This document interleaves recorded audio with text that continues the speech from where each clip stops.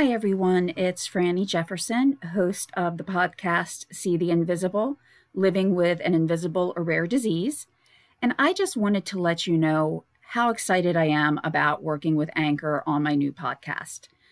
First, I was really nervous, apprehensive, because I had no idea how I was going to do this all on my own. But Anchor has made it so easy. First of all, it's free, so no cost to start up. You can use pretty much equipment that you already have in most cases.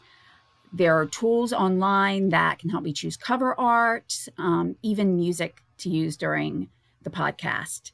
They'll distribute it for you so that you don't even have to worry about reaching out to any of these giant podcatchers that I wouldn't even know where to start. And I can also make money on this. So this is great. I don't even have to have a minimum number of listeners or listens on the podcast. So I'm just really excited about this going forward. Anchor is everything that anyone can need to make a podcast all in one place. So I'd like to encourage you, if you're even thinking about starting a podcast, go visit Anchor and just download the free Anchor app or go to anchor.fm to get started.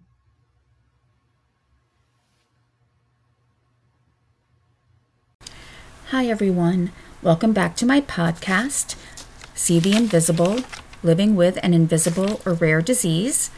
My name is Rhonda Franny Jefferson, and I want to thank you for taking time out of your busy day to stop and listen.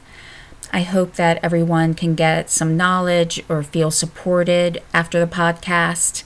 That is my goal, is to try to bring positivity and support to anybody impacted by an illness. This is not only those who actually have the illness, but also their support system, their family and friends, because everybody who is around someone with a chronic illness is impacted. And I want to show that support for our support system. I do also want to give a disclaimer that I am in no way a medical, insurance, or legal expert. I encourage everybody to do research on their own, whether it's about your individual illness or information regarding treatments. Everybody's situation is unique. What I'm trying to do is give a voice to those who may have had to struggle to get the diagnosis or to get treatment, and show that you're not alone, that there is someone out there who's gone through a similar experience. One of the things that made me start the podcast is interaction with those on social media. I don't tend to comment on a lot of things on social media other than, post by family and friends that, I want to reply to. But in regards to the pandemic, I did come across a few where I wanted to make sure I said my piece. And these were usually ones where there was rhetoric or false information, basically stating that only those who are at risk will die from COVID-19, that basically it's those who are considered at risk that are causing the economic downturn.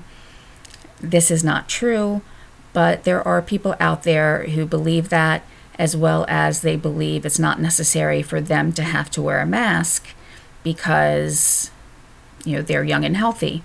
Unfortunately, those who are young and healthy have also contracted COVID. There have been long-lasting impacts to that individual and their family. So I want to make sure that there is awareness all around about that impact. At times I felt like I was being pointed out unfairly, but it gave me the strength to say, I'm done just doing this online, on social media, when one person responded that he was not going to read my answer when he specifically asked me a question. So at that point, I realized there's no point trying to argue with someone who admits that they're not going to listen to you. But I figured there was a way that I could help. And it wasn't through arguing with someone on social media. It was trying to let everyone know that they have a voice that deserves to be heard, that should be heard, and we're going to make sure it is. One of the major goals of the podcast was to try to show how we can become our own health advocate. I did start to discuss communication last week, specifically making lists and asking questions of your doctor. The previous podcast to that, I had gone over a list that gave some of the key points on how to become your own health advocate. And I was a little disheartened because the very first thing mentioned was understanding how insurance works. So I started my last podcast with the communication and asking questions because I wanted the first thing that I discussed to be more empowering. But like it or not, we do have to deal with insurance. So I did think about it after putting all of the information together and thought that, okay, 25 minutes of just complete insurance terms would probably get a little monotonous and very boring. So what I'm going to do is I'm going to start out with a few terms and types of insurance and then discuss something else near the end of my podcast, and then we'll finish up on the next one. That way it's not all this information coming at you at once, because I know just reviewing it and trying to take notes for it was quite overwhelming. So to go over some of the key terms in insurance, one term that we may have all heard is premium. Premium is basically the amount that is paid for your policy. If you receive insurance through your employer, then in most cases, part of the premium is paid by the employer and the other part by you. There's also Medicare, in which case someone who has either reached retirement age or has filed for and been approved for disability through the Social Security Administration, they are eligible for Medicare. There are different types of add-ons that you can add to your Medicare or choose from. So your insurance, when you look at it, you'll have to add prescription coverage, even things in regards to care at a hospital. So you really want to make sure that you're looking at those and choosing the best plan for you. The insurance marketplace was created out of the Affordable Care Act. And what this does is it allows those who may not get insurance through their employers but could not afford insurance on their own to get insurance through their state, meaning it's their state that actually reviews everything. Then another insurance company, an actual insurance company, will administer the insurance benefits. You would then receive tax credits based on your income and how many dependents you have. And those tax credits could help offset the total or partial cost of that premium. Now, you may fall into a category where you may not actually meet either designation, meaning that you don't get insurance through your employer, but you make too much to really have the benefit of the insurance marketplace, and so you would pay for that premium completely on your own. Where the Affordable Care Act does help with that is if you did have a pre-existing condition that has been eliminated from insurance. And what a pre-existing condition would be is, for example, if I tried to get health insurance outside of an employer, because of the illness that I have, I most likely would not be approved. So with the Affordable Care Act, what that did was eliminate that phrase really from insurance. So that would benefit those who have an illness who are actively trying to get insurance. There is also Medicaid, which is, again, administered through your state, but managed by an insurance company. Depending on where you live, you may have a choice or not of who that insurance company is. Medicaid is need-based, so in other words, based on your income. Now, in terms of children, there is a type of Healthy Children's Program. In my state, it's called CHIP. And what that does is if you're in a situation where you are above the income limits for, say, Affordable Care Act, or it's really cost prohibitive through your employer, you can see if you qualify for the Healthy Children's Program, in which case If you meet the income requirements, you would get a lowered premium. And then, at least in my experiences, all the treatments for the children are covered. We are now going to discuss probably my least favorite word in the world, deductible.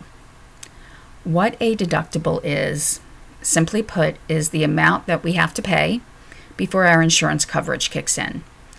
So I'll just use some round figures for examples.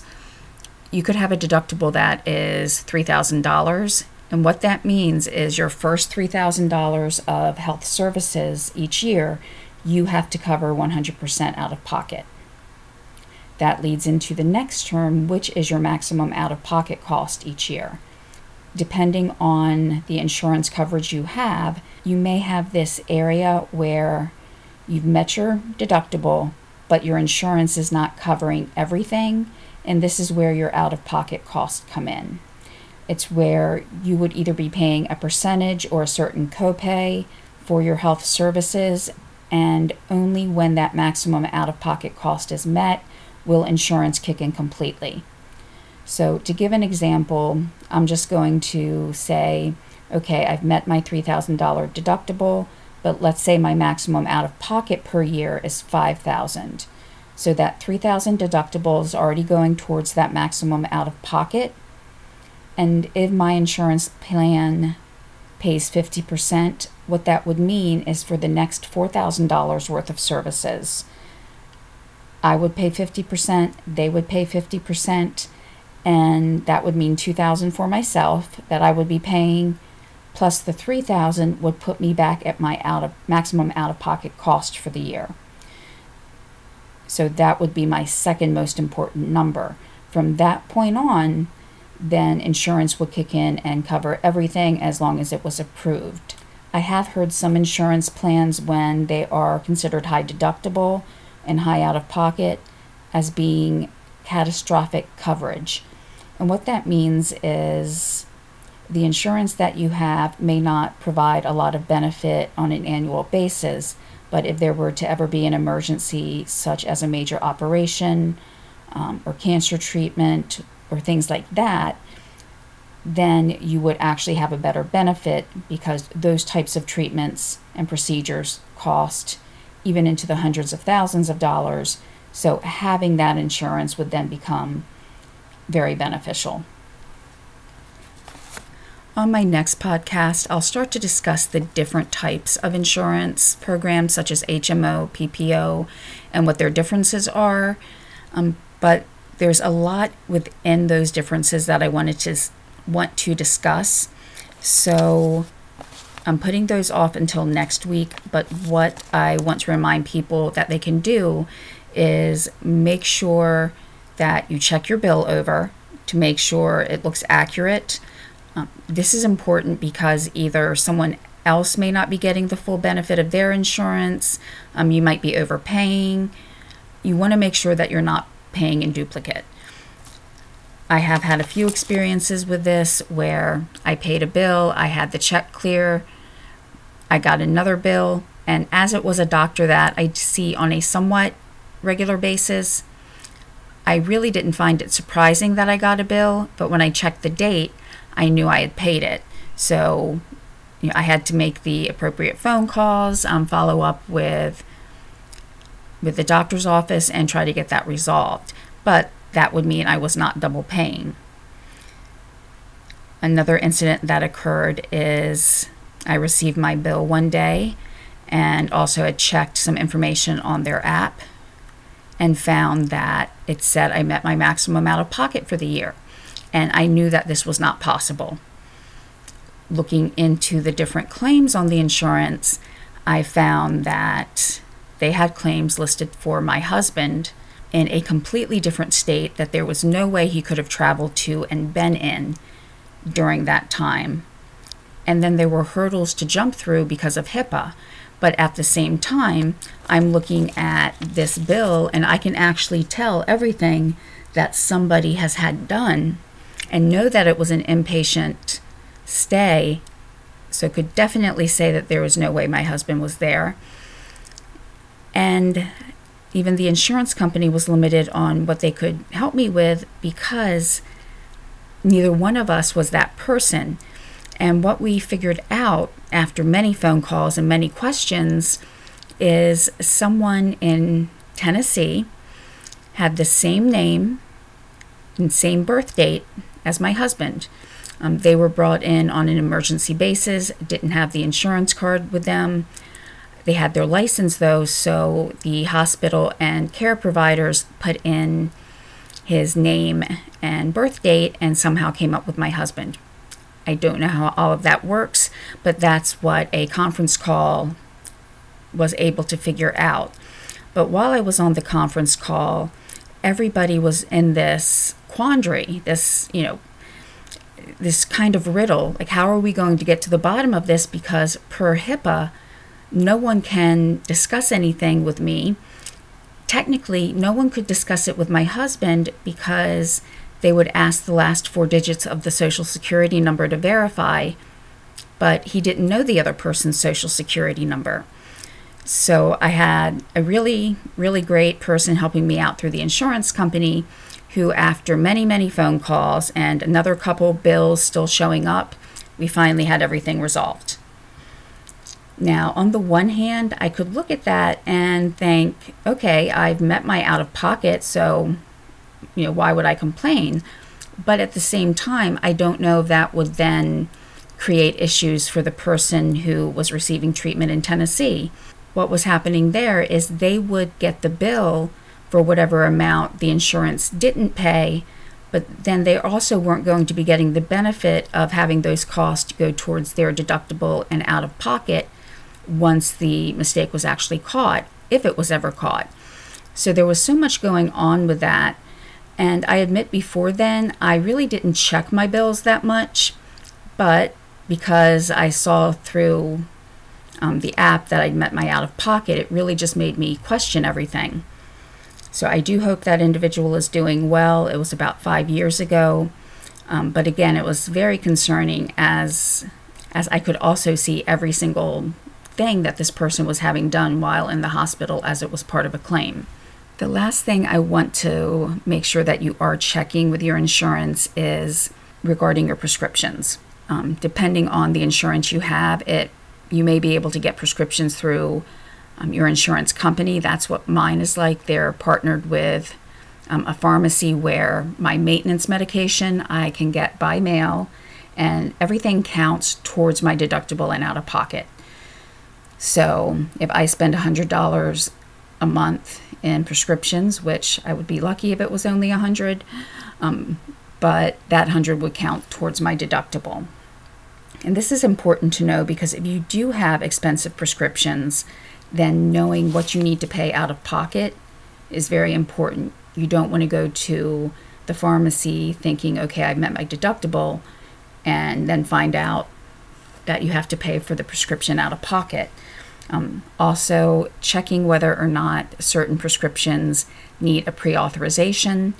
There was a prescription I had many years ago that normally is not needed until someone is in their 50s or 60s, and I was in my 20s. So I had to go through a pre-authorization since I did not fit the typical mold of the person who would be taking this medication.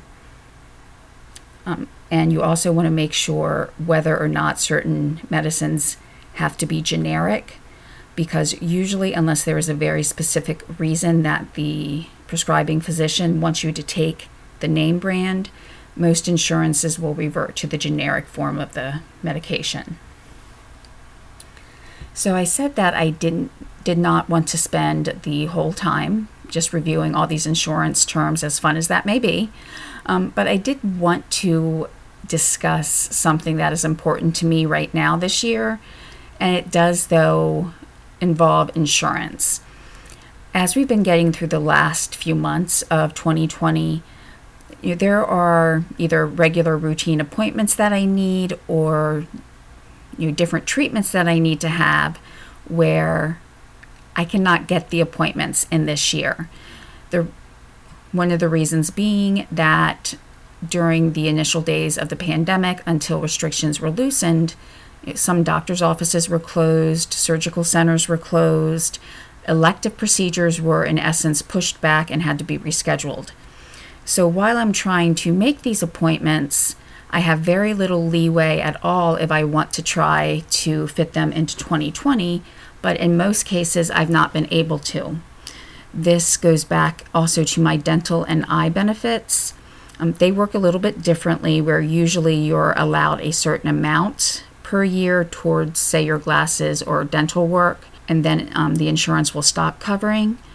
Unfortunately, I could not get everything done that I needed this year as far as dentistry goes. And that's one of the side effects of my medication, is it does affect my teeth.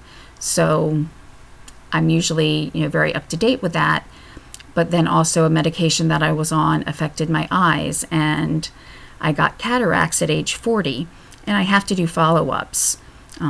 Just a suspicion right now is I'm thinking that I may need to have some scar tissue removed. It's a very quick procedure, but it's still pretty cost prohibitive if I have to do that out of pocket. I could not get the actual consultation appointment until the last week of December. So I know there's not really a way that they would be able to schedule me in for the procedure if I needed it. So what I'm actually proposing, and what I wrote a petition for on change.org, is to allow an individual to choose whether or not within the first 3 months of 2021 they want to use benefits designated for 2020 or benefits designated for 2021. What I mean by that is, let's just say, using my example, that I were to go in and the doctor said, yes, you need to have this procedure done, but we cannot fit you in until January 14th. What I think would be most beneficial to a number of people in this country is for that individual to be able to look at everything and say, you know what, I really can't afford this right now. I want to make sure I have it done, so I'm going to use the fact that I had my deductible met and my out-of-pocket expenses met for 2020 and use those benefits. Now, it might be a situation where neither situation would necessarily hurt or help one way or the other, or it may be more beneficial for someone to use them as 2021 benefits. But again, this is why I'm proposing that it be the person's choice. I know some people might ask, well, if you have a chronic illness, you're going to probably meet that deductible and out-of-pocket every year. Yes, that is true, but sometimes it's in the structuring of how we're able to pay things. In an instance such as this procedure, I know myself I have to have the funds paid or pretty much guaranteed before I go in. So it could then effectively delay the treatment even further because I don't have the funds to pay for it at that time. Now, a benefit that some people may not be aware of is things that are offered through either certain healthcare facilities or pharmaceutical manufacturers. Sometimes there is assistance that can be offered for co-pays or co-insurance. And again, that will affect how you structure your payments. And there's a lot of different things that can impact that individually.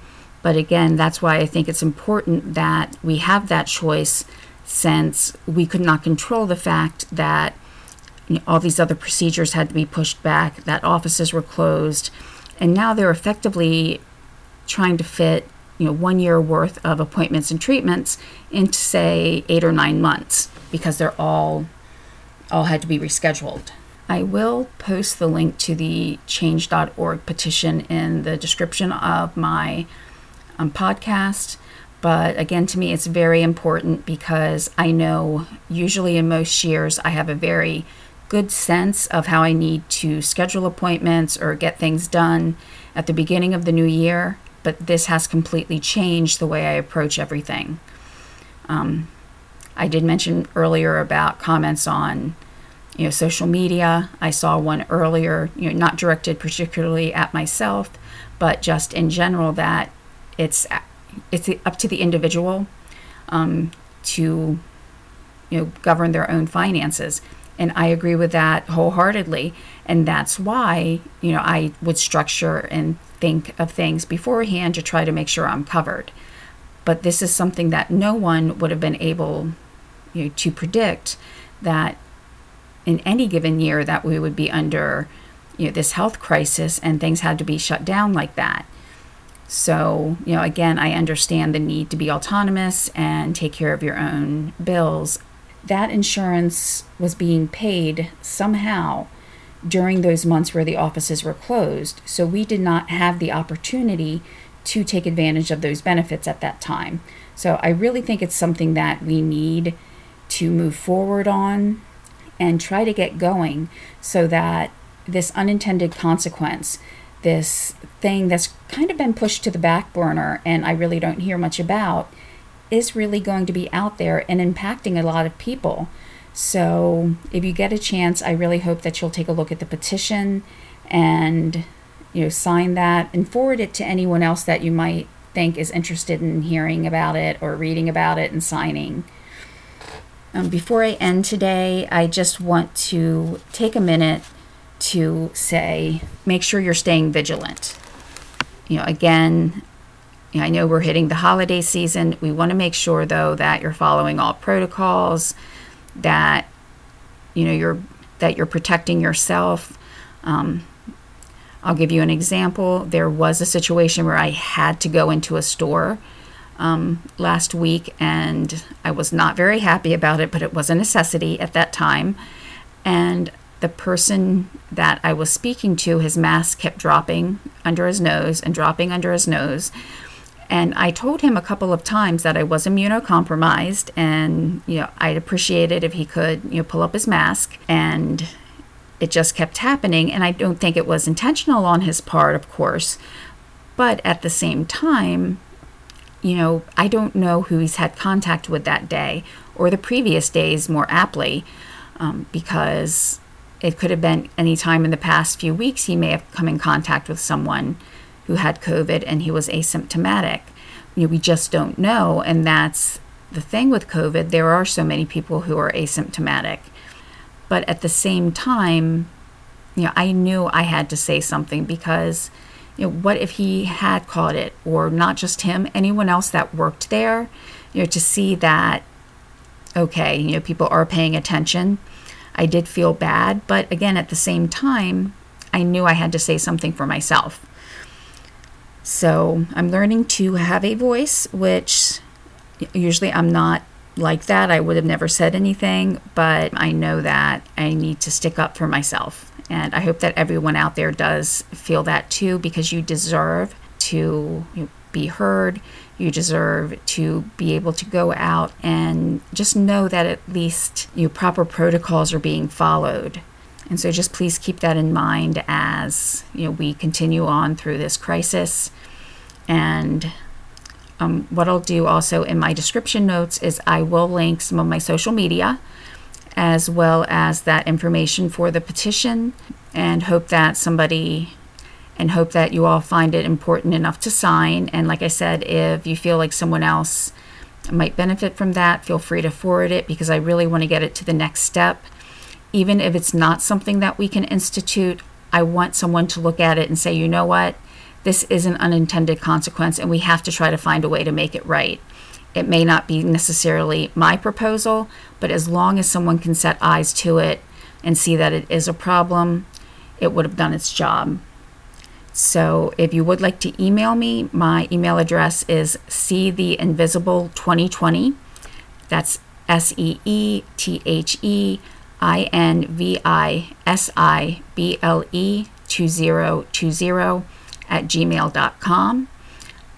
Frankly, the email address seetheinvisible@gmail.com was taken, but I did kind of find it funny that, okay, well, 2020 was still available to add to it, and 2020 is perfect vision, so it just kind of fit in all together. That was just a little side note. So, but please feel free to email me. I'm trying to start up just a website through Wix.com, so it wouldn't be a specific domain, but just a site for some information and some blogging. So on my Pinterest, I am going to be looking at some healthy recipes maybe. I know myself Cooking helps me relax. Unfortunately, I can't cook like I used to. I can't stand as long. I can't really chop things as much, and I don't really have the body strength to be able to lift some things or do certain things. But it is something I enjoy and like learning about. So I'll share some recipes that maybe make me feel good. A nice light meal or something like that. But I hope that I get to talk to you all again next week. And have a great week. And just remember, take care. And thank you for listening. Bye-bye.